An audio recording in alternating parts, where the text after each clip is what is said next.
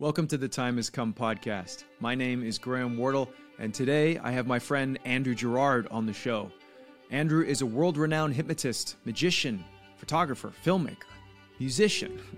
He does so many different things. He also cuts hair. He's a fascinating individual. I hope you enjoy this conversation that I had with him today.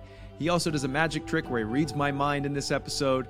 It's a lot of fun, so I'm going to get right to it. The time has come to welcome Andrew Gerard to the show.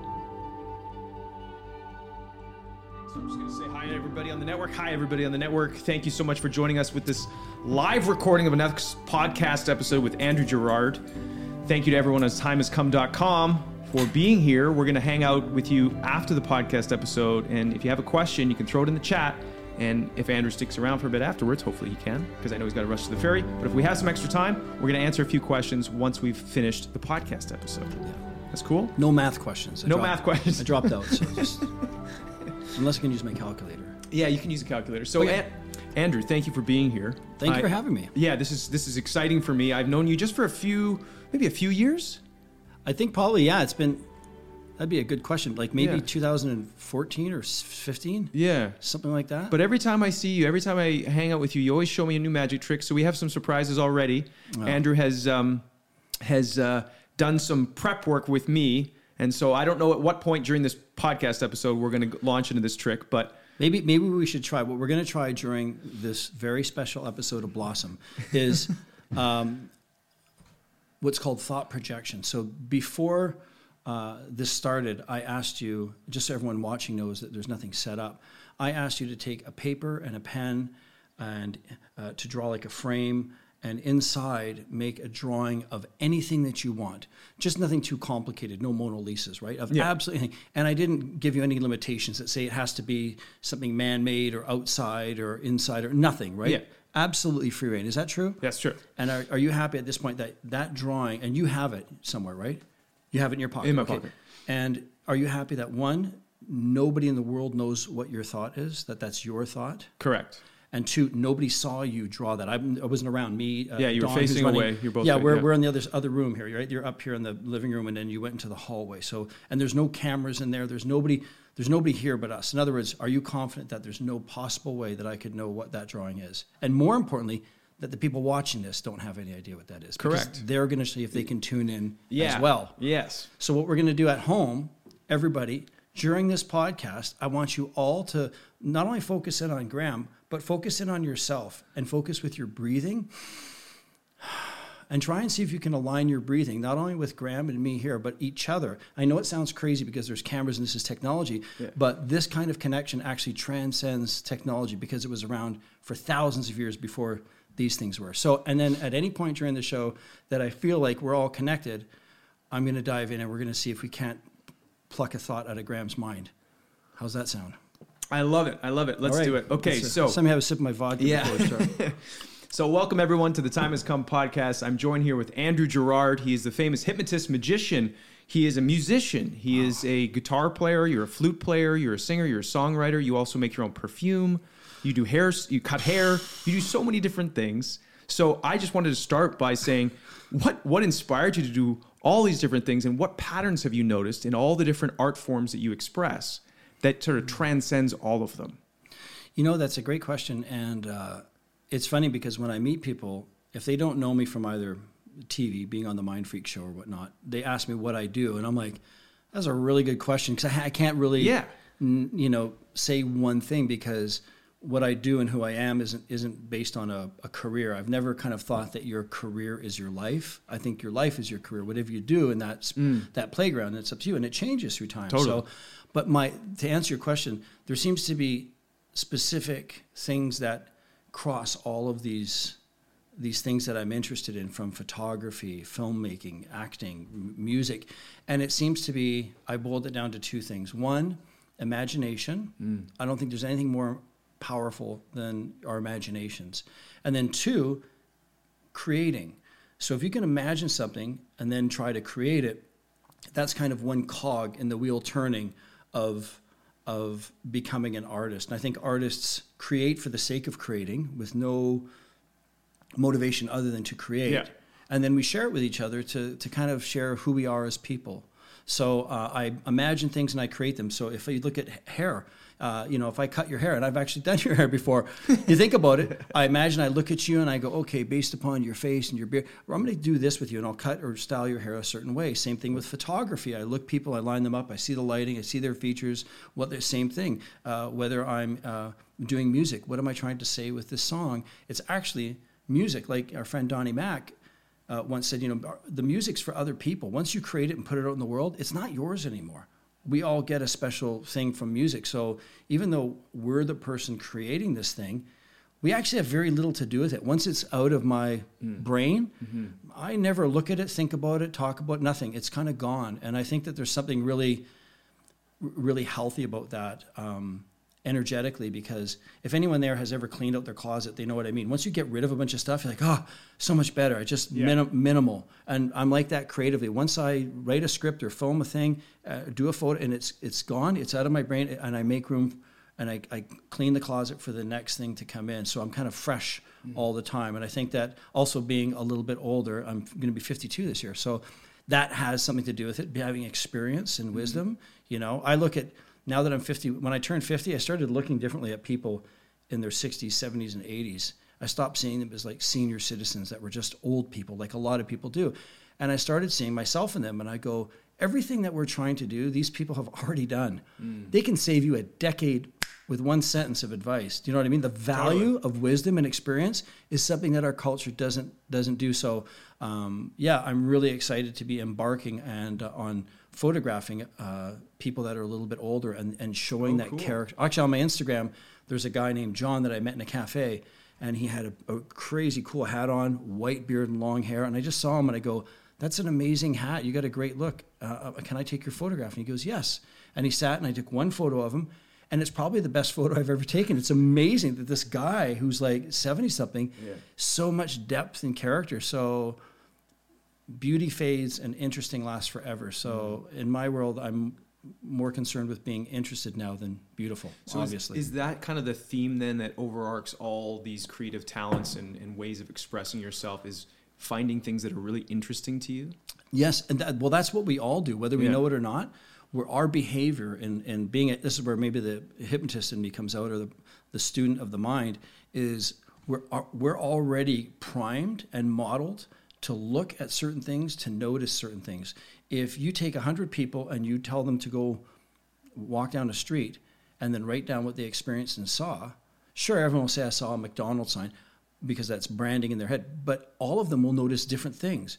One guy will say, oh, I noticed this sidewalk, the way they did the grout, because I used to work in construction. Another guy says, oh, I work in advertising, I noticed the sign. It's like 8 billion people in the world. We have 8 billion different realities because everyone has their own interests. So it really comes to a question of going, what are you interested in? And so that's, in this part of my life, I've always just naturally been unfiltered. I just do what I love. And I don't care if it's current, trendy, right, considered wrong, but whatever I'm interested in, I go, I like that. I don't know why I'm interested in it, but I want to find out. And then once I kind of get into it, I realize, why was I interested in that? And that's really the question for me at this point, is I figure out what makes things interesting. And then you start to see the pattern and the puzzle pieces come together. And you're like, oh, okay, it's just every story is the same story.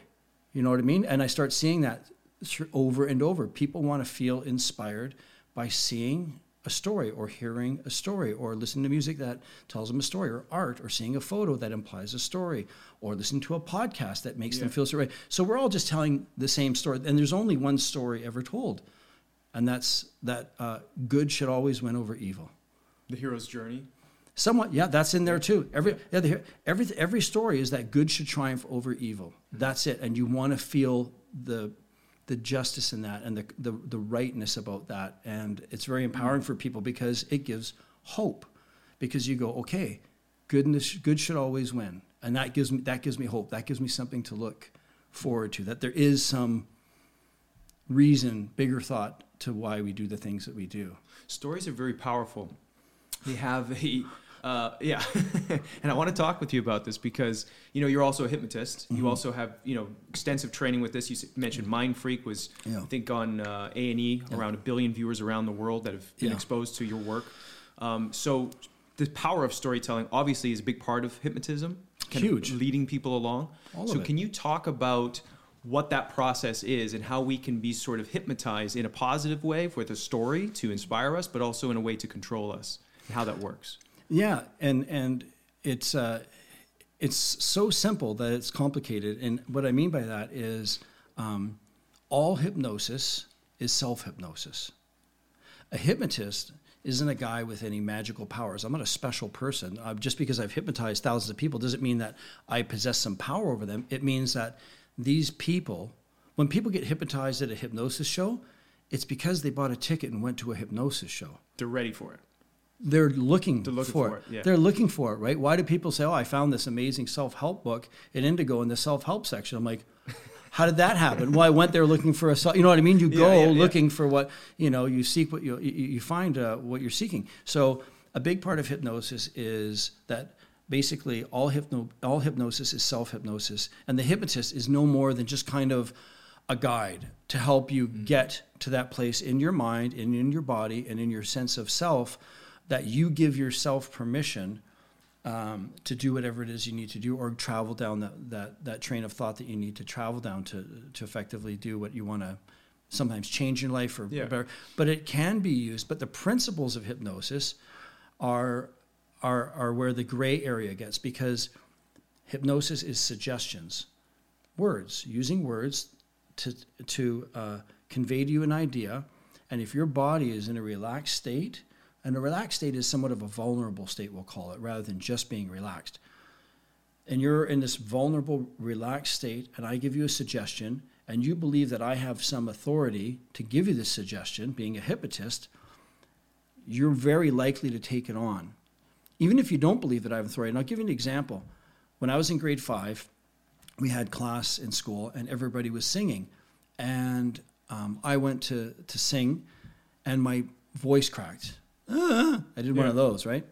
And the teacher, everyone stopped. The teacher said, well, someone's got a frog in their throat. And the whole class laughed. You know what I mean?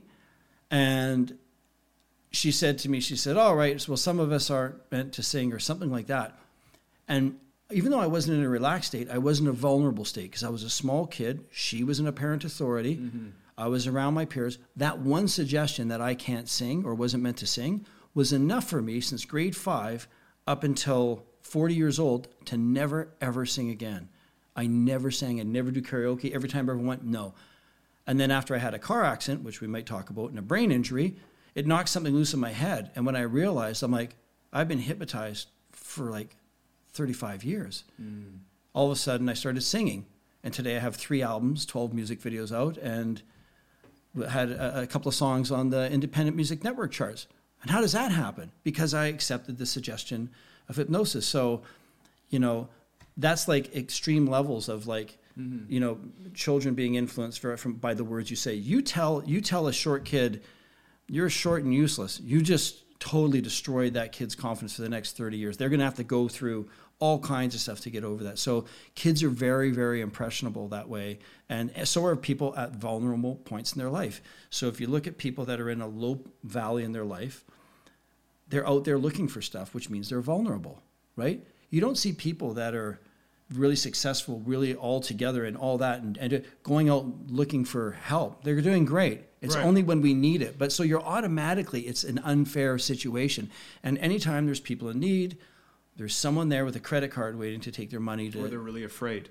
Yes, yeah. Fear is a big motivator, right? Fear, which is even in the face, people will actually make decisions doing things that hurt them based in fear. And a good example is smoking. People know smoking. There's a good chance it causes cancer and you're going to die from that. Like that's a pretty fair thing to say. I'm not judging smokers that are out there. Every now and again, I enjoy a cigar, but I'm saying if you're smoking 2 packs of cigarettes a day, don't be surprised if you get lung cancer, right? But people will still keep smoking because the fear of what happens when they stop is so big that it's not worth it. Do you know what I mean? Like that's crazy. That's a crazy amount of fear. Or fear is used, obviously, I think we've seen through the media over the last couple of years is a big part of how the media plays into people's fears. Yeah. Like somebody once said, there is no good news station. You turn on the news, what is it? all murders today. It's all bad news. You feel sick. I turned on. I'm just like, oh my God, you'd think the world is the worst. There's nothing ever good going on in the world. There's no like news where they go, oh, today 2 neighbors joined together and built a community garden, and there's a cat got rescued from a tree, and you know what I mean? There's none of this. There's it's just all the worst things, because that's what people gravitate to, because there's comfort in that misery of going, well, if these people are doing horrible, then I guess I'm doing okay. Do you know what I mean? And if you want to be on the okay side, you have to do the thing. And it also activates that part of your brain of like the fight or flight sort of like, autonomic nervous system. Right? Yeah. So now you're paying attention, so they can keep your attention and they can sell you ads. Whereas if it's a nice community garden, that part of your brain is not activated. I can flip the channels, whatever, if I'm busy or something's going on. So they know that and they activate that. And so in the hypnotism world and all your experience of this, you shared with me one story about if somebody has a hypnosis of something, you can't just remove that belief system. You have to replace it with something. Yes. So can you talk about that? Because I thought that fascinating. So you had a false belief or hypnosis of saying, I'm not a singer. You can't sing. So how did you switch those, and how does that apply to other people in their life when they're under hypnosis of some sort? Yeah, so anytime you deal with kind of intaking a belief, there's kind of 3 phases to it. And having studied a lot of brainwashing, mind programming, and filmed several TV shows and Discovery Channel, we did one called CIA Black Ops, things to see what people would do under hypnosis. And the surprisings were very shocking. And but from researching a lot of this, we come across cults, and cult mentality and cult leaders all do the exact same thing. They take people that are in a vulnerable state. They tell them, you've been lied to your whole life. That reality isn't the real reality. They replace it and say, this is your new reality. This is the new narrative or the new story you're going to believe. And then they lock that in by saying anybody that tells you different is against you. So you now have this, what we call a binding situation, where how do you communicate to somebody that believes everything you say further deepens their belief? Mm-hmm. Do you know what I mean? Mm-hmm. So, and anyone that tries to wake you up from it is the enemy trying to attack you. Absolutely. Yeah. And eventually, those people will start recruiting other people. So it's not even the outside influence of the cult leader that's doing it anymore. It's members to each other. So you see a lot in countries where initially it starts at the level of influence, and then it's basically the people doing it to each other, and there's not even a source there anymore. Yeah. Generations can go by, and people will still keep believing and acting these things, even though there's no initial influence. So the power of suggestion and media and how vulnerable people are isn't a small issue, and it's on such a broader scale that everybody, myself, we're all, if you ever bought a pair of Adidas or Nike shoes, or you've been influenced by branding, marketing, unless you want to go live in an island by yourself, we're all susceptible to it. The point is to understand what you choose to focus your time on is the only power you have. If you're on, say, social media and you go, oh, I just hate this YouTube channel, but you go to it every day to get upset, that's you doing it. They're not literally dragging you from your house and holding your eyeballs open, right? Yeah. So be very careful how you spend your time is kind of the advice that I give people, I think. And I go, what you choose to spend your time on, it's going to overcome you. And that can be for something good too. Yep. If you spend your time being creative and doing things with your friends, that's going to overwhelm you. You're going to be full of love and joy. And that's what I try and do. I only spend my time doing things I love with people I love, like this. I love you. I love Donnie. I love talking about these things. Hopefully people watching this will get something out of it, and they'll have a conversation with someone they love. So that good kind of begets more good, you know. And the opposite of that, you think, it's your life. How do you want to spend your time? Do you know what I mean? Mm-hmm. So with me, in regards to believing that I couldn't sing my whole life, I had a lot of things that I didn't do before I had a car accident. So I was on TV, on the show. I was about to fly out and go back to go film 5 days later, and I got rear-ended in a little sports car I had, and I had just bought a gallon of paint from Home Depot to paint my studio. And this big truck hit me at full speed from the back. This lady wasn't even looking, came forward, gallon of paint hit me right here in my head, knocked my hearing out, separated my shoulder. I had a traumatic brain injury. I was shaking. I couldn't even talk. And I was in concussion therapy clinics in and out, seeing 32 specialists over the course of about a year and a half to 3 years trying to get back the cognitive stuff. There was a point when you go to the parking meter and you punch in the number in your license plate. I looked at the number and I went to, and it was like I couldn't remember it, and I couldn't do that. And I remember being on the street one day shaking. I was so upset that I couldn't do this, so I just went home and I went to pour a glass of milk, and I looked on the counter and there was already 3 glasses of milk there. Like, that's what I was doing. I was going, whew. And on the outside I looked perfectly fine. You'd look at me and go, oh, there's AG. He's like, he looks fine. So this, a brain injury, a traumatic brain injury, is something that's like this invisible thing. Yeah. And so that kind of, as much of a dive that it took me out of my life, it made me pick up a camera. It made me starting to write, starting to get on the other side of the industry as a producer and directing and taking photographs. I never had used a camera in my life before that accident. I didn't know I'd have any interest in photography. It's crazy, Wow. Yeah, so I got really lucky in that kind of discovery of myself. And then the singing thing happened where one day I was in my apartment and a knock on the door, and a guy was on the other side. His name's Mark, Irish guy. And he says, I'm across the hall. I'm a vocal coach. And I go, oh, okay. I said, that's fine, because I thought he was telling me about the noise. I go, it's fine. And he goes, no, I noticed you had a guitar. And I go, oh, yeah, I play guitar. He says, can I give you a vocal lesson? Because I'm going to do classes and I need a guinea pig. And I go, oh, I said, I don't sing. And he goes, oh, that's fine. I teach people to sing. I go, yeah, but I don't sing. And he goes, I know, I teach people that don't sing to sing. And I go, oh, and he goes, plus I've got Guinness. And I go, yeah, okay, that's great. So we went over, we had a Guinness, and he starts playing the piano. Can you hit these notes? We're going to do a scale. And I'm like, sure. And I'm having Guinness. And I was just so preoccupied. He's a lovely guy. And so I started singing these notes in the scale. And he's like, oh, can you sing these notes? And can you sing them in this order and backwards? And I was singing these notes. And he goes, you've never sang before? And I go, no. He says, you have a wonderful tone to your voice. And I go, oh. He's like, you sure you've never sang? I go, no. He's like, at the end of it, he goes, look, I'm going to tell you something.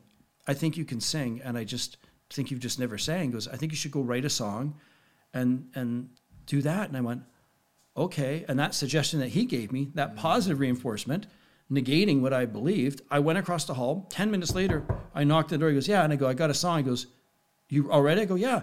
So I played this song for him. He recorded it on his iPhone. He sent it to me. And I go out and I sent it to my buddy in LA, Rand Pink, who's a music producer. And he owns Phonogenic Studios in Van Nuys. He's partners with Rami Jaffe from the Foo Fighters, and those guys are friends. So he listens to it. He goes, this is cool. Who's singing? I go, me. He goes, I didn't think you sang. I go, I didn't. He's like, okay. He goes, is this good? You should record this. I go, okay. He goes, come to LA. I go, okay.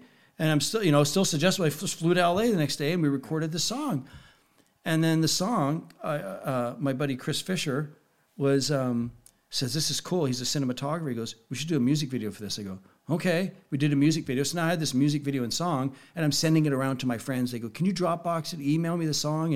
And then Rand said, just put it on iTunes. That way people can hear it. I go, okay. So I just put it on iTunes. I put it out. And he says, you got anything else? And I go, yeah, I wrote a couple others. I had a song called Falling to Pieces. If your viewers go to YouTube, you'll see. And I wrote that song, and it was about my brain injury. And he goes, this is really good. So we recorded it. And then my buddy Fisher was working on Aftermath, a TV show with Anne Hesh, who sadly just passed away last year. And Anne Hesh heard it and loved it. And she said, I want to do a music video. So Fisher went on set, invited me to set, and with my guitar at Riverview Mental Hospital, of all places. And I'm sitting there, and the crew is filming a music video for me with this song. And I go, what's going on? This is amazing. And John Joffin, who's an amazing cinematographer and friend, one of my heroes, is, said, yeah, go nuts, go do this. So Chris and me were filming this music video, and then he gets Anne Hesh. She wants to be in it. So she's dancing around in the music video in slow motion. So now I have this celebrity in this song that and then my friend calls me, says, hey, look on your YouTube.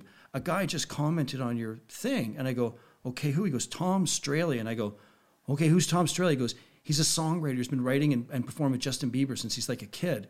And he's with Taylor Swift and Neo and all these people. He's amazing. And I go, okay. I said, what do I do? He says, comment back. And I go, thanks, blah, blah, blah. And he sends me a message. So you got a great, unique voice. This is a really unique thing. And I go, great. He goes, you're ever in LA? Look me up. And I go, I'm actually in LA right now at the studio. He goes, no kidding. Oh, I'm not too far. I'll come by. He comes by. He was just doing a session. He's got 6 guitars. And he goes, let's record something. And I go, that'd be great. And I was, yeah, get in. He's playing on a song called Forest Fire. So he plays on Forest Fire, and I go, this is amazing. He goes, what else you got? And I go, Ryan goes, play him the other one. So I play this other one. And so he's Tom's now become a good family friend. I stay with him in LA with his family. And this thing just spiraled out over and over. And now I've got 3 albums worth of material and music videos shot all around the world. And it's not bad for a guy from grade 5 that can't sing. Yeah, right. Do you know what I mean? So there's a false belief for this hypnosis that your teacher put you under by saying you got a frog in your throat. Yeah. And then, was it, you said 30, 40 years later? Yeah.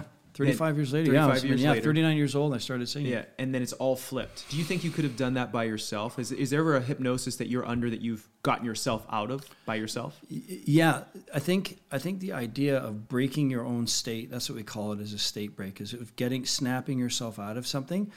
Often people have to hit a wall to kind of do that, but to be honest, if I had known then what I knew now, because just because I'm a hypnotist doesn't mean I'm not susceptible to the power of suggestion, right? You should never think that, because that makes it really dangerous for you when you think, oh no, I'm too, they can't. So, I think that you have to look very critically at yourself and go, why do I have these limitations? And who's really putting them on me? I mean, is there really a black cloud over my head that's doing this? And it's very empowering to know that this feeling that I have, or that maybe somebody watching has, isn't real from an outside source. It's created by them. You're generating this inside of you. And that's good news, because if you are generating it, that means you can stop it. Mm-hmm. You couldn't stop it if it was coming from an outside source. Do you know what I mean? Mm-hmm. But if you're the one doing it, it's very empowering to realize that you're the cause of some of these things, and that you can take ownership of it and go, no, I'm done with that. And you go, just like that, I'm just not going to do it. And I've done this often in the past when I've, by the way, of the thousands of people I've hypnotized over the years, I've never charged anybody 1 penny to hypnotize them. I perform as an entertainer on stage, and I charge for that. But when it comes to people saying, can you help me quit smoking, or this thing, I go, sure. And the moment that money exchanges, I feel like it takes away something for me. So I just have never done that. But I told one person, I go, okay, I can help you quit smoking. There's a physical part, and then there's the psychological. I'll be able to help you with the psychological, but you just have to not smoke for 10 days first to get the nicotine out for that to take effect. And they go, okay, great.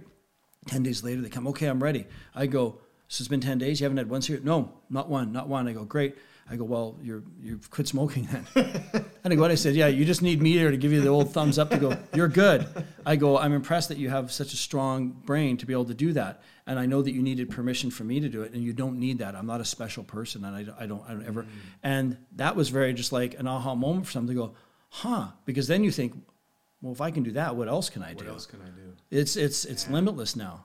Because I think, that's something I feel like in our culture, we are hypnotized to believe that we don't have the power, that we have to go to an expert or somebody to tell us, that give us permission to do something. And then once, like you said, once you realize that you have the power and you can change that belief system or that story, then you're like, well, what else could I do? And why have I been waiting in these areas of my life for somebody to give me permission when I can just go do it? Yeah, that's beautiful. Which is, and in its simplest form, that's how people live. That's how the whole existence, and it basically is going back to the same story, that good should triumph over evil. That, right? You know what I mean? So you're thinking, what's this negative thing that's happening to me, and I just want to triumph over it, and I'm free of that now, and that's good. So you just keep doing that, and eventually, I think once people let go of all these limitations, because if you think about it, people go, I got to stop eating so poorly, and I'm like, do you really want to stop eating bad food? And they go, yeah, I got to lose weight. It's really, really important. I go, well, what's stopping you? I just keep eating. I go, so inside your brain, you're saying one thing, but then your actions in the world are completely opposite. It seems like you're the only person doing that to yourself. There's no outside person there. You're home. Yeah. And so once people kind of, because I believe our subconscious minds are not only a part of us, I also feel like it's almost like a separate part of us that is spiritual in nature and also kind of physiological with our brains, because I think of myself as being in a relationship with that part of myself. And imagine how many times have you sat down and talked to your subconscious directly? Imagine being in a relationship with someone. You sit there and you go, how was your day today? and they never answer you. They never talk to you for years. How old are you now? 27? 36. Okay. You're 36. Imagine 36 years living with someone that's never once looked at you or spoken to you and ignored you. That's how people are with their subconscious. I'm like, truly look at yourself and focus on yourself and ask yourself, what do I truly want? Every answer that you have, for every question you have, the answer, you already know it inside of you. You know it. You just don't ever talk to yourself. So I sit deliberately and I have these great, beautiful conversations with myself and I go, why am I doing this? Why do I keep, if you say, why do I keep, you're driving down the road, that's my steering wheel. So you go, why do I keep eating such bad food? And you go, oh, well, someone called you pork chop in grade 8 when you had to play skins and shirts in basketball. You're like, oh, okay, well, I'm not going to do that anymore. Okay. And that's it. Then you go eat some broccoli and you're fine. I mean, it's literally that simple. If you never have this conversation with yourself and you never connect, you're not really aligning your internal self with your external self. So your actions you're in constant conflict and contradicting yourself constantly. And that is really binding for people. That's why people have bad necks and backs. It can be one of the reasons, right? You're out of alignment. And stress, you're out of alignment. You're not vibrating with yourself and energetically in a frequency. And I don't mean that in some woo-woo way. I mean that's like very scientific. I mean, if you are in alignment and you mean what you say and you say what you mean, then you're going to feel a lot better. And when you start to feel better, you start to beget more good from that. So it's like a snowball effect. But most of us, I see people all the time, maybe because I got a brain injury, but I see people all the time. They might say like, oh God, here comes that guy, Donnie Mac. I can't stand him. Hey, how are you, Donnie? They don't go, I don't like you. You know what I mean? They don't say, and I love Donnie, by the way. I love you, Donnie. But they don't say what they mean and mean what they say. Do you know what I mean? Which is such a basic thing. Yeah. And I think of like our life as like a cross section of opportunities. And you and I and your viewers right now, we're missing out on everything that's happening everywhere right now. Everything that's going on planet Earth, we're missing out on it. There's rock concerts. You could be eating lasagna. You could be petting a dog right now. You could be doing anything, but we chose to do this. So the only thing sadder than missing out on every experience in your life and only experiencing this thin cross-section of experience is not truly appreciating what you actually chose to do. And to be present with it. To be right here. To go somewhere. I don't know why people go there and go, oh, I don't like this. I'm like, what are you doing? You got like, you're going to, you're dying. This is it right now. Like there's going to be like, we're sitting here, we can walk, we have our health, we have great hair, you and I. Sorry, Donnie. But we have all these things going for us. And to go, there's people that can't walk. There's people that don't have legs or can't eat. They don't have their health. Some people don't have great hair. And, so you have to appreciate everything. Amen. I mean, I don't know why everyone isn't just ecstatic all the time. Maybe it's from my brain injury, but my mom says I have the happy gene. Because I'm just like, I'm a golden lab. I just wake up every day and go, woof. So guidance, this is what I wanted to talk with you about. So this second season of the podcast is all about guidance and how individuals experience that. So for you in your life, how do you experience guidance, whether it be intuition, whether it be, maybe the Holy Spirit or God or the universe? What is that like for you? And also, just before we started this recording, you shared with me a really powerful story a couple of years ago where you had a out-of-body, let's say, experience. So could you share with everybody Andrew's experience of what it means to be guided or how that works in your life, and also tell us that story? Sure. So I think when you say the word guidance, it really implies the idea that there is someone or something guiding you, whether that is God or the universe or any of those things you say, the Holy Spirit. And I believe that all of those things are, in my personal self, I believe all of them are the same thing. I believe we receive our intuition, our spirit, our guidance, all of that is from ourself and through God, whatever. And I use the term God very loosely to encompass whatever God means to somebody. And if you think about it, like I said before, every question you have, every mystery, the answer is inside of you. You just kind of have to look for it. You have to meditate on it. You have to pray for it, whatever that process is for you. Or your intuition, or letting it come to you. Or sometimes you already know it, but you just choose not to accept it. So in my life, I have a very simple rule of how I make decisions. I do 3 things. I gather facts, I analyze those facts, and then I make the best decision I can at that time. And if it goes wrong, it's because 1, I didn't gather the right facts or all the facts. 2, I misanalyzed them. Or 3, I knew what the right thing was to do, and I did the wrong thing on purpose, because that can happen too. Sometimes you go, screw it, I'm having a Big Mac. You know what I mean? So, and that goes for everything. Now, as far as spiritually, I've always, my entire life, I have a lot of tattoos, and almost all of them are based on spiritual things. I don't have any skulls or swords or anything like that. I mean, they're all very spiritual things, and everything means something to me very deeply. And I've always had the feeling that I have an outside force that's inside of me that is been there protecting me. And I've always felt that. And I'm not a woo-woo person. I'm a magician, and so I do have a very skeptical mind. I see frauds all the time, fake psychics, con artists. I spot them a mile away, and I call it out if I see it, because I think that people should know the truth, because the truth should matter. But with that said, I've had things happen in my life where you have to take that skepticism and start weighing the odds of, like, how much of a coincidence can things be, or at what point am I not closing doors to a point where there is no door left and I'm in a room all alone by myself? It's always good to leave the door open a crack. And I'm always willing to be wrong. If I ever talk to somebody, I always assume that they may know something I don't know, or that I'm going to learn something. And that's a really good mindset to have, I think.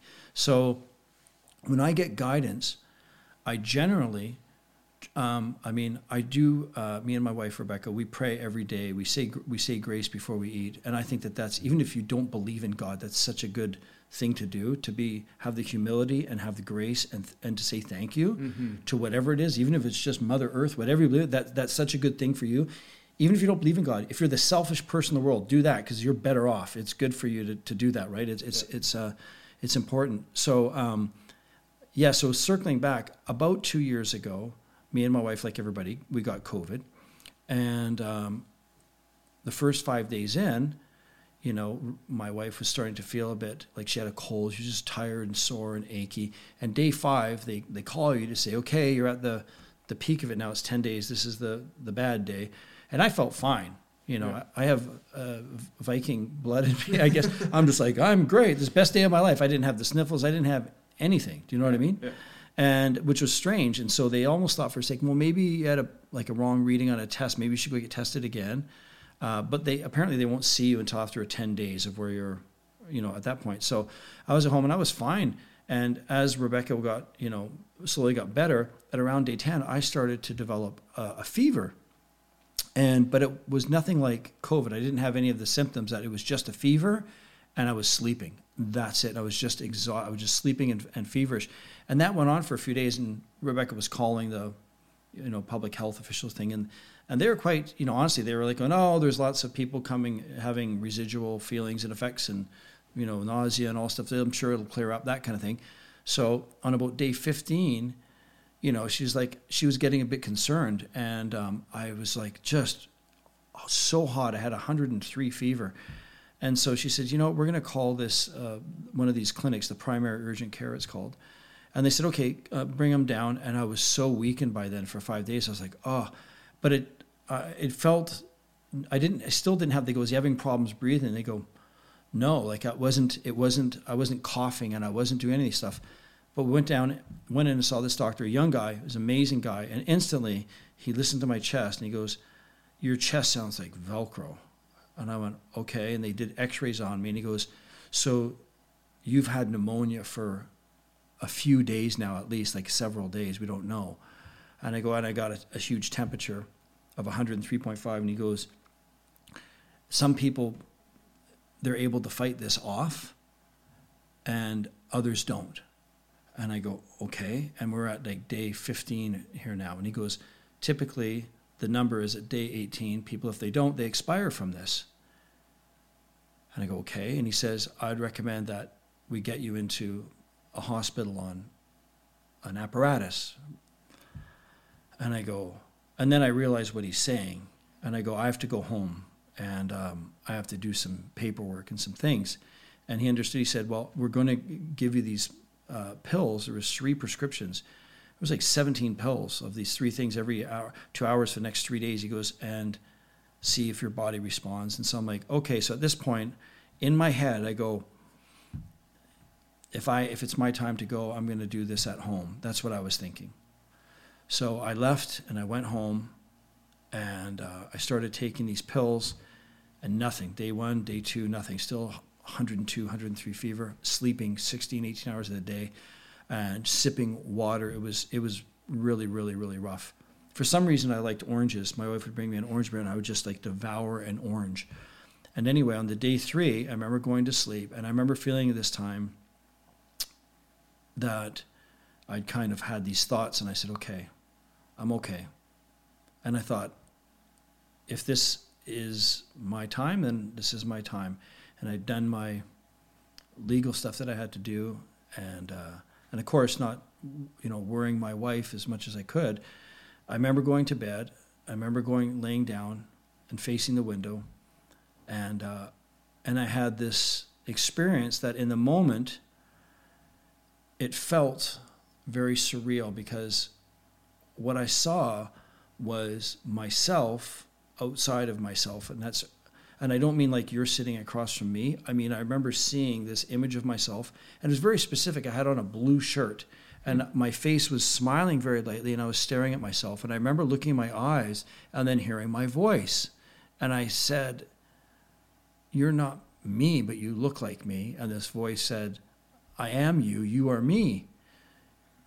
And I said, who are you? And this voice just said, "I am God." And it's so hard to even talk about right now. It's so weird. And I remember feeling this overwhelming feeling of being very open and very vast. And I remember looking at this going, I don't understand. And the voice said, "I'm going to show you everything." And then I looked down, and I was really high up. And I saw earth, like rock and dust. And I saw breaking through the earth these pillars that looked like they were like straight, like almost like 10-sided thing. And they were bursting through at angles, coming up at me. And there was these dancing green lights on the top of them. And there was letters and information and numbers. And all these voices started to talk. And it was like languages, different languages of like millions of voices talking in every language. But in that moment, I could understand every single word that everyone was saying. And I understood it all at once. Like time wasn't like this. Time was like a round thing. And it was still. And I just remember learning all of this knowledge, this like information and these letters and numbers. And I was going, oh my God. And I felt very warm and very happy. And I didn't have any fear. There was no pain. It was amazing. And then I remembered looking over to my right and seeing this long tunnel, which a lot of people that have had situations have said. And that's the only thing that I thought was weird. And I saw this little tiny pinhole light way down there.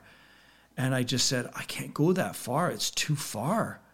It's too far and I can't do it. And the voice just said, "You're going the wrong way." And then I turned around, and just as close as this window was here, there was this wall of like the whitest, brightest light. And I remember it hitting my face. And at that moment, I was back, opening up my eyes. The sun was beaming in through the window. And I remember feeling okay, and my wife came running in, and she put the thermometer in my mouth, and my temperature was 99. And I was back, and she cried, and I was just like stunned. And she could tell, I think, something happened, and she was looking at me, and I didn't say any words. I couldn't talk for a while. And I remember going, how am I ever going to fit into this small body? Like, this is what I felt like. I remember touching my arms. Before you woke up, you were thinking about that. Yeah, right? I was looking down going, how can I fit into this small body? So when I woke up, I was touching my arms and my hands, and I go, and I knew that this was my body, but I go, this isn't me though. Like, this isn't me. And then that awareness, I realized, and I tried to tell myself, I go, because waking up in my bed didn't feel real. And I know that sounds crazy, but it didn't feel like real. Where I was felt infinitely more real than my entire time here on this planet. That, however long that was, it could have been a fraction of a second. It could have been 100 years for all I know, because it's a weird time thing, but it felt more real than everything. So I'm like, okay. And then I still remember all of this stuff that I learned and that I felt. And I'm like, oh my gosh. And I didn't go outside for a number of days, almost a week. And then when I went outside, I remember the first thing I did is I looked at the grass out front of our apartment building, that I normally never really looked at, but I felt such a strong connection to it. I saw it moving in the wind, and I was looking at it, and I go, oh my God, like that's a part of me. That's oh my God. And I had this overwhelming sense of, I don't know what to explain it, connectivity to the trees. But I remember looking at cars and all the other stuff. I go, none of this other stuff matters. Like this is like dust gone in like a second. Like this is not important. And, being a guy that has, a convertible Mercedes and a Rolex, I thought, oh my God, none of this matters. And so I just let go of that entire side of myself. And I realized that all those things that I had acquired in my life that I thought were of any value were completely meaningless, and that I had accepted a suggestion. Yeah, the hypnosis of those things. Yeah, that we all did, and I was caught in that loop. So then I met up with a friend of mine, Sam, who's like a brother to me, Sam Vincent, an amazing actor and one of my best friends, probably my best friend, aside from Don, of course. And I told him about this, and he kind of teared up because he goes, dude, I've been studying for about 10 years these things called near-death experiences, or NDEs. And I'm like, I didn't know anything. He goes, everything you just said is exactly, and my mom, who's a yoga teacher, she said, this is thousands of years old and written in Sanskrit of understanding a million thoughts and all this stuff. And I was like, whoa. And I wasn't surprised because I thought, and I didn't know anything really about this. I'd heard people say a tunnel, a tunnel. And in my magician skeptic brain, remember circling back and me being a skeptic going, okay, maybe this is just your brain lacking oxygen and there's some kind of, hallucination that happens and the brain is dying, or you're dehydrated. But then the part of me that experienced this vastness and heard this, saw myself, it was no competition. There was 1,000,000% positivity that what I experienced was very, very real. And the success of this story doesn't revolve around anybody, because I can't even put into words. Words won't explain what it is to anybody. But if anybody's experienced this, they know. And if you know, you know. And it's really weird. I've met 3 people since this that I look at them and I can tell. And I ask them and they know that I know. And I'm just like, it's a very surreal thing to go, once you kind of have experienced something like this, it's really hard to go, well, what the hell am I supposed to do now with the rest of my life? I'm here. I feel like, and so, so it's changed me forever as a person. And there's a lot of people that I talked to after, and they said, like, they're looking at me sideways and they go, you're different. And to be honest, I can't even remember what I was like before that was different, but I'm infinitely more patient now. I think I love everybody. I love everything. I don't ever have any,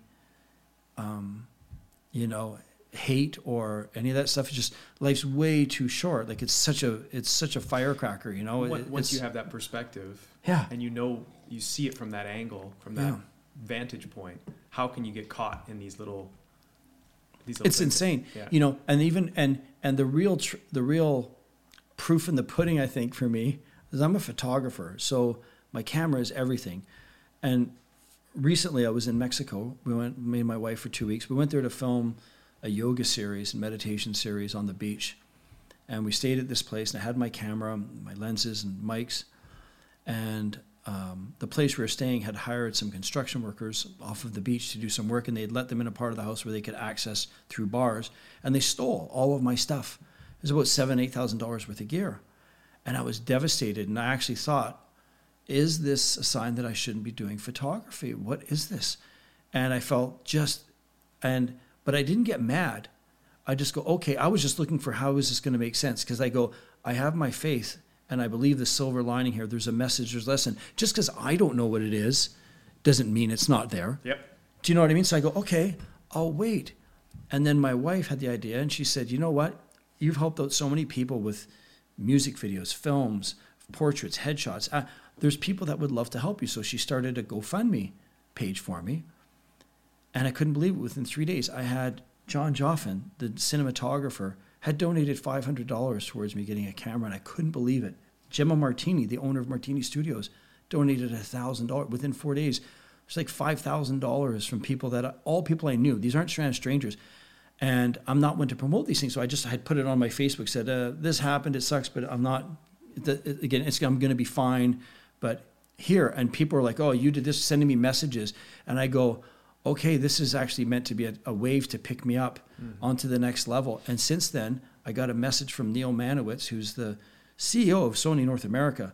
Hey, this is horrible what happened to you. Let me hook you up with our Sony Alpha team.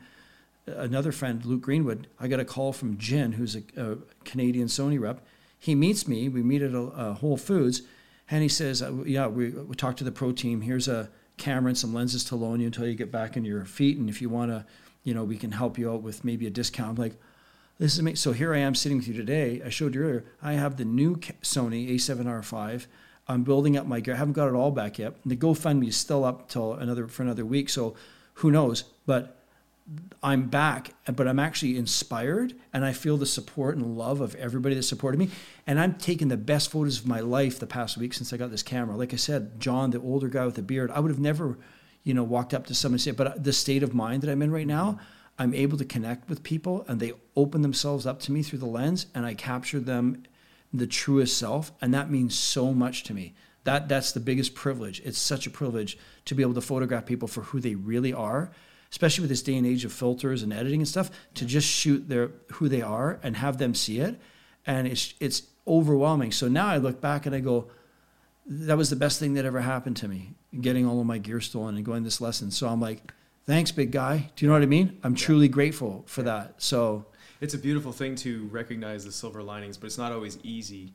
But then, like you said, as you have that perspective in your life now from your experience of seeing outside of this reality and knowing it's all okay and death is not real. I think you shared that with me before too. You're like, oh, death is not. Yeah. I have no fear of death now. No fear of death now. So it's like, okay, so my camera gear was stolen. Well, okay, why is this happening? Yeah. Now what? And then all these beautiful sort of like experiences happen after that. Whereas, maybe beforehand you would have gotten really upset about that, really angry. Absolutely. But it's like, here's life sort of taking this part of it away to give you something even more. Yeah. But in the moment, you're like, oh no. It's hard. It's hard. Well, but you know what? The struggle, do you think winning an Ironman marathon is rewarding?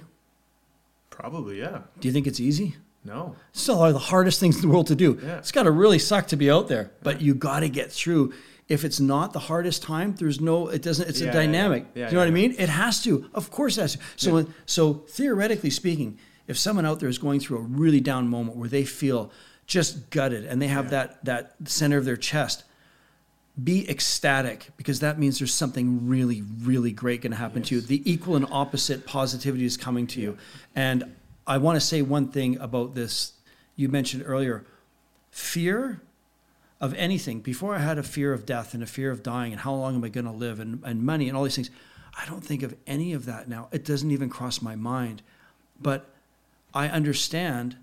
I go, but why was I so scared? Why the fear? That's crippling. And I realize now, my mother taught me this, because she's a yoga teacher too, and so is Rebecca, my wife. When you speak to your subconscious, you have cells in your body, and those cells are actually listening. Not in a woo-woo way, in a very scientific way, your cells are listening to you. If you see people that are in their 90s, and a couple, and one passes away and the other one passes away the week later because they just gave up, that's all them. Do you know what I mean? The people will rise up and stick around for each other, or they'll let go. And you're in charge of that. That's all you. So when you think about your life and you think about your situation, don't say to yourself, I'm this, in a negative way, because your cells are listening. Throw love into yourself and your cells, and you will get so much back from it. And when you put that out there into the world, even the words that you speak, if you speak negatively or something about, those are going out into the world, and 100,000-fold are coming to that, and it's spreading on. So be the positivity that you want to be. You know what I mean? You can't. It doesn't come from not loving yourself and not sending love into your body, into those actual biophysiological cells, and you radiate that. I think that there's something really important to that, and so. Once again, it goes back to being in contact with yourself, and then whatever your faith is, however you put that out in the world. But it's really being as honest as you can be. And about being open. Before, if somebody critiques something, people get upset about that. I'm so grateful if someone critiques. I want to be the best that I can be. I want to know the truth. There's nothing wrong with that. You will eventually pay somebody to critique you at a level to get better. Isn't that strange? Yeah. You know, it's like, when I was young and a magician, I used to have this attitude where I'm like, nobody can fool me. No other magician can fool me. And I thought, I was the best when I was a young kid. And here I am at 50 going, I wish somebody would fool me. You know what I mean? I'm dying for that. It's the exact inversion. It's the exact opposite. Yeah. So it's like, and I think that magic is still in my life very much in the way that it lifts people out of their daily mindset of where the limitations are on what's possible. Mm-hmm. And people sometimes say, magic is the art of the impossible, and it's not. Everyone is magic and everyone has magic because magic is an emotion. It's the way that you feel when you see something you thought was impossible happen. Because think of it like this. Oh, that's a good way to put it. I like that. Yeah, think of it like this, Graham. Think of if I said here, there's a couple of forks here. So this would be a good example. So say these forks. You see these forks nested together perfectly, right? If I shake this fork and it looks like it's rubber, I don't know how close that camera is, or even if it's focusing, I'll go back here maybe. It looks like it's rubber. But that's impossible. What would be impossible is if I shake the fork and I tell you to watch the end and I make it bend like this, and you slowly start to see it bend and come down, then all of a sudden that possible becomes possible. And now it's not magic anymore because magic is the art of the impossible, but it's not. What you're feeling is magic. So you can have that feeling anytime in a moment as long as you're willing to expand your blinders and zoom out. I always say zoom out because you can't see a photograph when you're in it. You need to zoom out. Perspective. You need to elevate and get a higher perspective. Yeah. And if it helps you, separate yourself from yourself. When you think about yourself, say, what is Graham Wardle going to do? And separate yourself because that's your subconscious. And you can critique other people very easy, but when it comes to ourselves, we have a hard time. Try and write a script for yourself as an actor. It's very hard to do, right? Because you go, me, I don't know. So separate yourself from yourself. And you can be very objective, and it's so much easier to do that. And you're not taking the weight of that on, and then you can go, okay, so you find a part of yourself, inside of yourself, to love yourself and to become the best version of yourself. You know what I mean? Mm-hmm. And if that's what you truly want. So I think, I think circling back, guidance, the best guidance that you have is letting go of things that don't allow you to love yourself and to send that love into your cells of your body, and connecting with whatever your belief system, whether you just do yoga and meditate, whether you believe in God, whether you go to church, whether you fellowship with friends, whatever it is, do that, but incorporate that self-love and honesty into your life. Mm. And man, it's like, and it's not work. It's in a second, all those things fall away and you're finally free. And you can go, okay, my life starts now. Now I can go out and do everything that I want to do, and I can be, and just be open to the experience. You know what I mean? Say yes. The power of saying yes is incredible. It's so true. I love that. Thank you for sharing that, Andrew. Wait. I got a couple more questions for you. One second. Go ahead. Someone out there was just thinking about your drawing. Don't say anything out loud. Okay. Can I borrow that pad and paper? Don't say anything out loud. Okay. Just think in your mind at home, guys, whether what Graham is thinking is something that is man-made or organic. Make that decision in your mind now. Is he thinking of something man-made or organic? Every single person out there just thought organic. Think of what it might be. Would it be something like a tree? Take a deep breath in with me, Graham.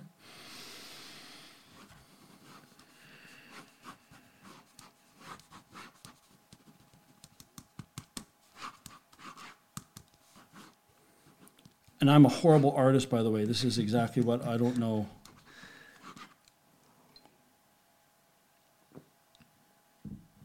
You at home, if you want to draw, or you can just imagine this in your mind. I'm going to keep this here.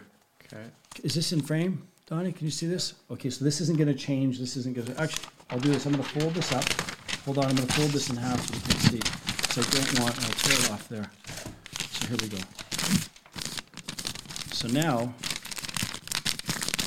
I'm committed. And I'm happy. This is live, right? I'm happy to be wrong. If I'm wrong, then I'm wrong. That's, there's no... Failing isn't something we should be scared about. Failing is something that you should embrace and try and find. Fail as much as possible because that's where we learn. We don't learn anything when we're successful. We only learn when we fail. Yeah. But so I'm jumping off of a cliff, and I'm just going to learn to fly on the way down. Love it. Okay. Do you have your Yes. your drawing? I'm going to hold this. Can I see what it is? And we're not going to edit this. Yeah, you can show it to the camera there first. Okay. So that you know I'm not going to switch. Can you see that? Can I see it? Yeah. Put your hand forward a little more. Maybe if I turn it on. How about on this camera, Donnie? Is that right? Bring it. Okay. If you bring it Is right up that to your right? eye, it should focus on your eye. So Here, how's that? It's focused. It's just Yeah. small. That's all. It's just small. Yeah. What is this? It was supposed to be like a husk of corn.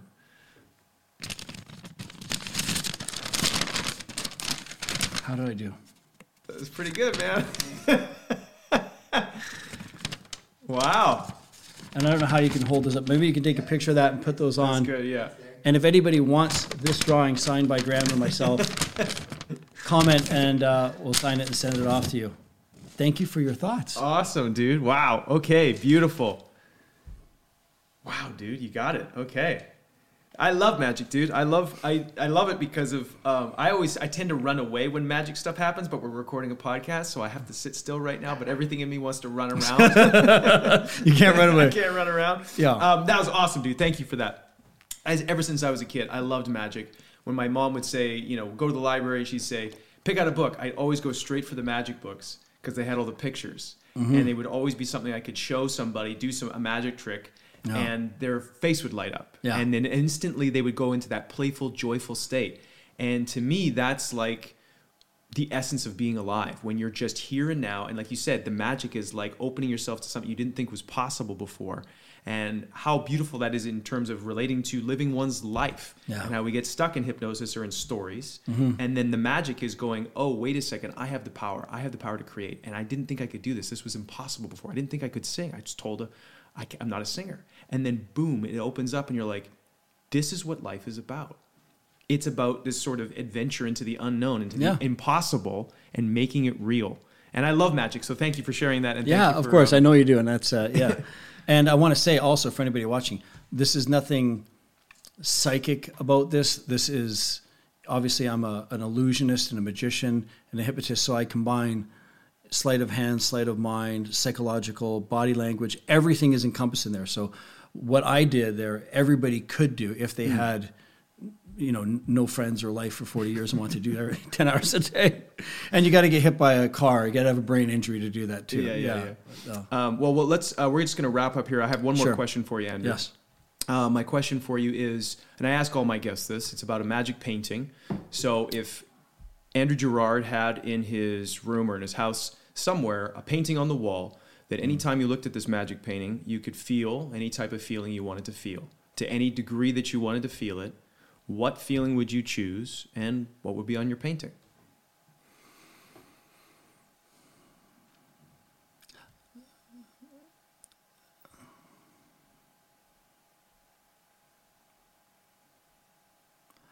I have an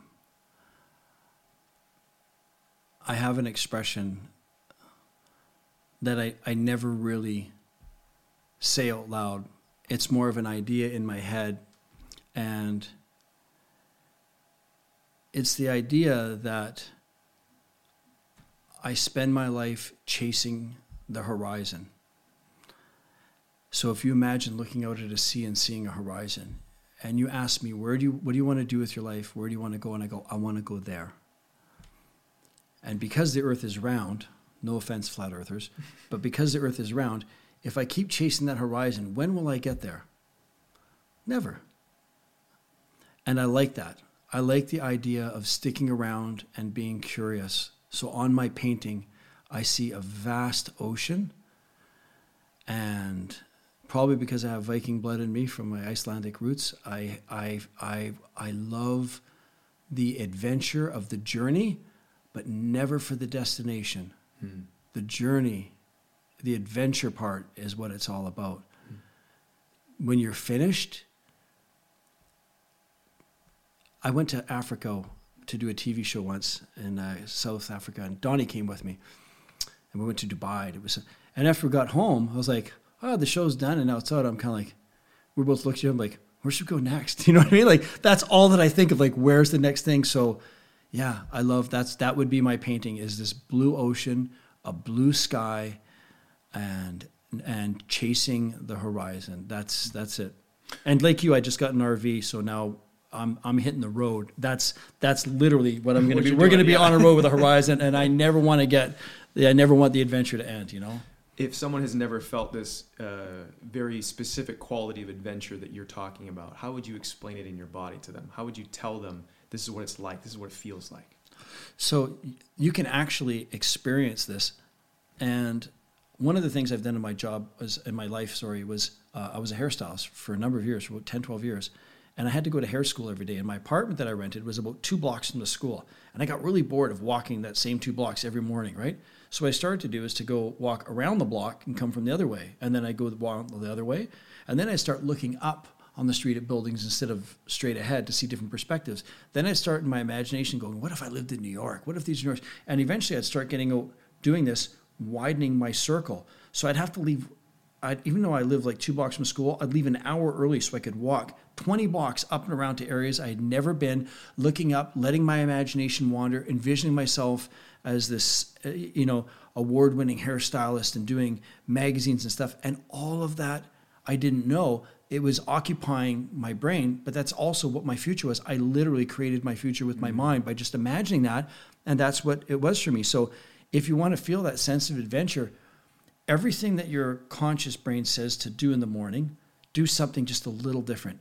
In other words, if you normally have a coffee every day, this and that, try something different. Try a dirty chai. If you walk to work or the gym this way, walk another way and look up at the buildings. When you see other people, don't try and truly try and see other people's lives for what they're doing. Imagine what their life is and be curious about other people instead of ourselves. In this day and age, we're so self-consumed, yeah. This is everything. And I'm so fascinated and curious by other people. So it's like, which is weird because as much as you're sitting here asking me questions, I want to be there. Next podcast, I interview you. And then, because I'm so curious. And I think that curiosity and that adventure comes from making yourself just a little bit uncomfortable, just a little bit uncomfortable. Do things that are just a little harder, a little different. You're capable of so much more than you think, but you never challenge yourself in that way. It doesn't have to be a big ice cold plunge or a whole thing like these guys do. Do something just a little different, and you'll get inspired and start, let your mind and imagination water. Because if you can imagine something, you can create it. Because like you said, that magic trick that you did as a kid creates a childlike sense of wonder. And that is astonishment. And that's something that people have as infants. And as we grow up and get control of our lives and the world around us, we tend to lose that. And we go, bah, humbug. And we don't do that. If you go to a baby and shake car keys... Yeah, amazed. Oh my God.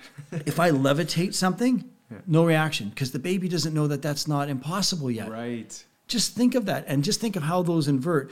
Imagine going up to an adult and shaking your car keys. What the hell's wrong? You know what I mean? But so so find the beauty in someone shaking their car keys. Let that childlike sense of wonder open up a window for just a moment in your life to let in something new or some new thoughts and new things. And the biggest thing that I love is I often will smile at strangers. If you see someone without a smile, give them yours.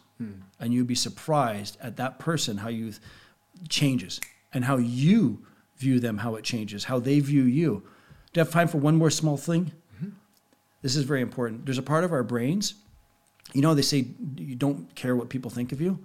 It's actually not true. There's a very specific part of your brain, it's a technical term, but it actually monitors how the world around you treats you. And that will establish your self-worth or your value. So if people are looked at a certain way by the public around them, they'll start to feel that way. And there's lots of studies and tests done to back this up over the years. It's amazing. So you want to spend your time with people that you love, that love you and that you love, because that's going to up your not only your confidence, but how you view yourself. But you know what I mean? And people that judge you, you don't have to earn anyone's approval. You don't need anyone's permission. You know what I mean? Like, that's the biggest thing that I think I would like people from my life at least, to offer is to just know that how the love that you put in yourself is going to come back to you tenfold. It really, really, really, really is, on a psychophysiological way, not in a woo-woo, kind of way. It's really, really a pragmatic way. And you can change your life, you can change your mindset like that. You can go to bed tonight, wake up tomorrow and go, that's it. I'm doing something different. I love that. It's amazing. I love that, Andrew. And I'm going to employ that, because I think that's a great constant sort of reminder of hey, what if I drove a different way home? My dad would always do that. Really? He'd always drive a different way home and drive my mom nuts. But I love that technique, and I love that suggestion. Yeah. And I appreciate that. And I thank you for sharing your magic painting. Thank you for sharing all that you did on this podcast. I really enjoyed it. Thank you for having me. Is there anything else that you wanted to say before we wrap up? You've shared a lot, but... No, just love yourself and love each other. You can't love someone else till you love yourself. So you got to send that love into yourselves and into your body. And just as a side note, because I know we talk about music, all of my music, I took it down off Spotify and iTunes because I'm going to repackage it and put it out. So if someone's searching for me, they'd have to go to my AndrewGerardOfficial.com to hear my music right now, or my YouTube channel to see music videos. So otherwise, it's not available. But yeah, awesome. I will put all the links to your website and all the things you got going on below this video, so people can check you out. Thank you again, Andrew. Thank you, brother. All the best, dude. Love you. Thanks, guys. We'll see you next time. Well, that's it, my friends. I hope you enjoyed this episode. I know I sure did. Every time I hang out with Andrew, he's always got a new magic trick or some way he's going to read my mind. And every time I kind of think I know how he does it, but I don't. Just like in this episode, when we cut the cameras, I said, I think I know how you did it. And he says, nope, that's not how I did it. So he's a genius. And he's got his own podcast coming out. It's called Polymath Dropout. So if you want to check that out, the links are below. You can subscribe, you can watch, you can listen, and see more of Andrew Gerard's content in all the links below. So please check those out. I want to give a special thank you to Donnie Mack for live editing this episode. So I tried something new here where I had somebody behind the cameras and they were live editing as we were having this conversation. So thanks to Donnie Mack for your genius video switching skills. I really appreciate it. I also want to thank each and every one of you who share this podcast, who comment, who are subscribed, whether it be on timehascome.com, maybe you're a paying member on Substack, or you're a founder. Each and every one of you have made this possible for me, and I just want to send my love and my gratitude to each and every one of you for helping me make this possible. Thank you. You know who you are. Some of you contribute quite a bit to this show, and I really, really appreciate it. It makes it possible for me to continue to grow and share these stories, these interviews, and these experiences with all of you out there watching right now. If you haven't already subscribed, please subscribe to my channel. I really appreciate it. And I have more podcasts to come, more fun times and adventures as I'm traveling across Canada and the United States. I have a new book out. It's a new book of poetry. It's also called Time Has Come. You can get it on Amazon right now. I'm going to be doing a book tour, hangout, signing, meet and greets with people across Canada and the United States this coming year. So it's going to be a fun one for me, and I hope if you are interested that I get to meet you in person, because that will be a lot of fun. Those details will be announced on timehascome.com and my social media networks. If you're not a member of timehascome.com, your first month is free, so you can head on over there, sign up, and hang out with everybody, get to meet new people, participate in our group chats. We got book clubs, we got lots of different things going on there. So timehascome.com, sign up, your first month is free. All right, guys, that's it from me. Much love to all of you. All the best. Cheers.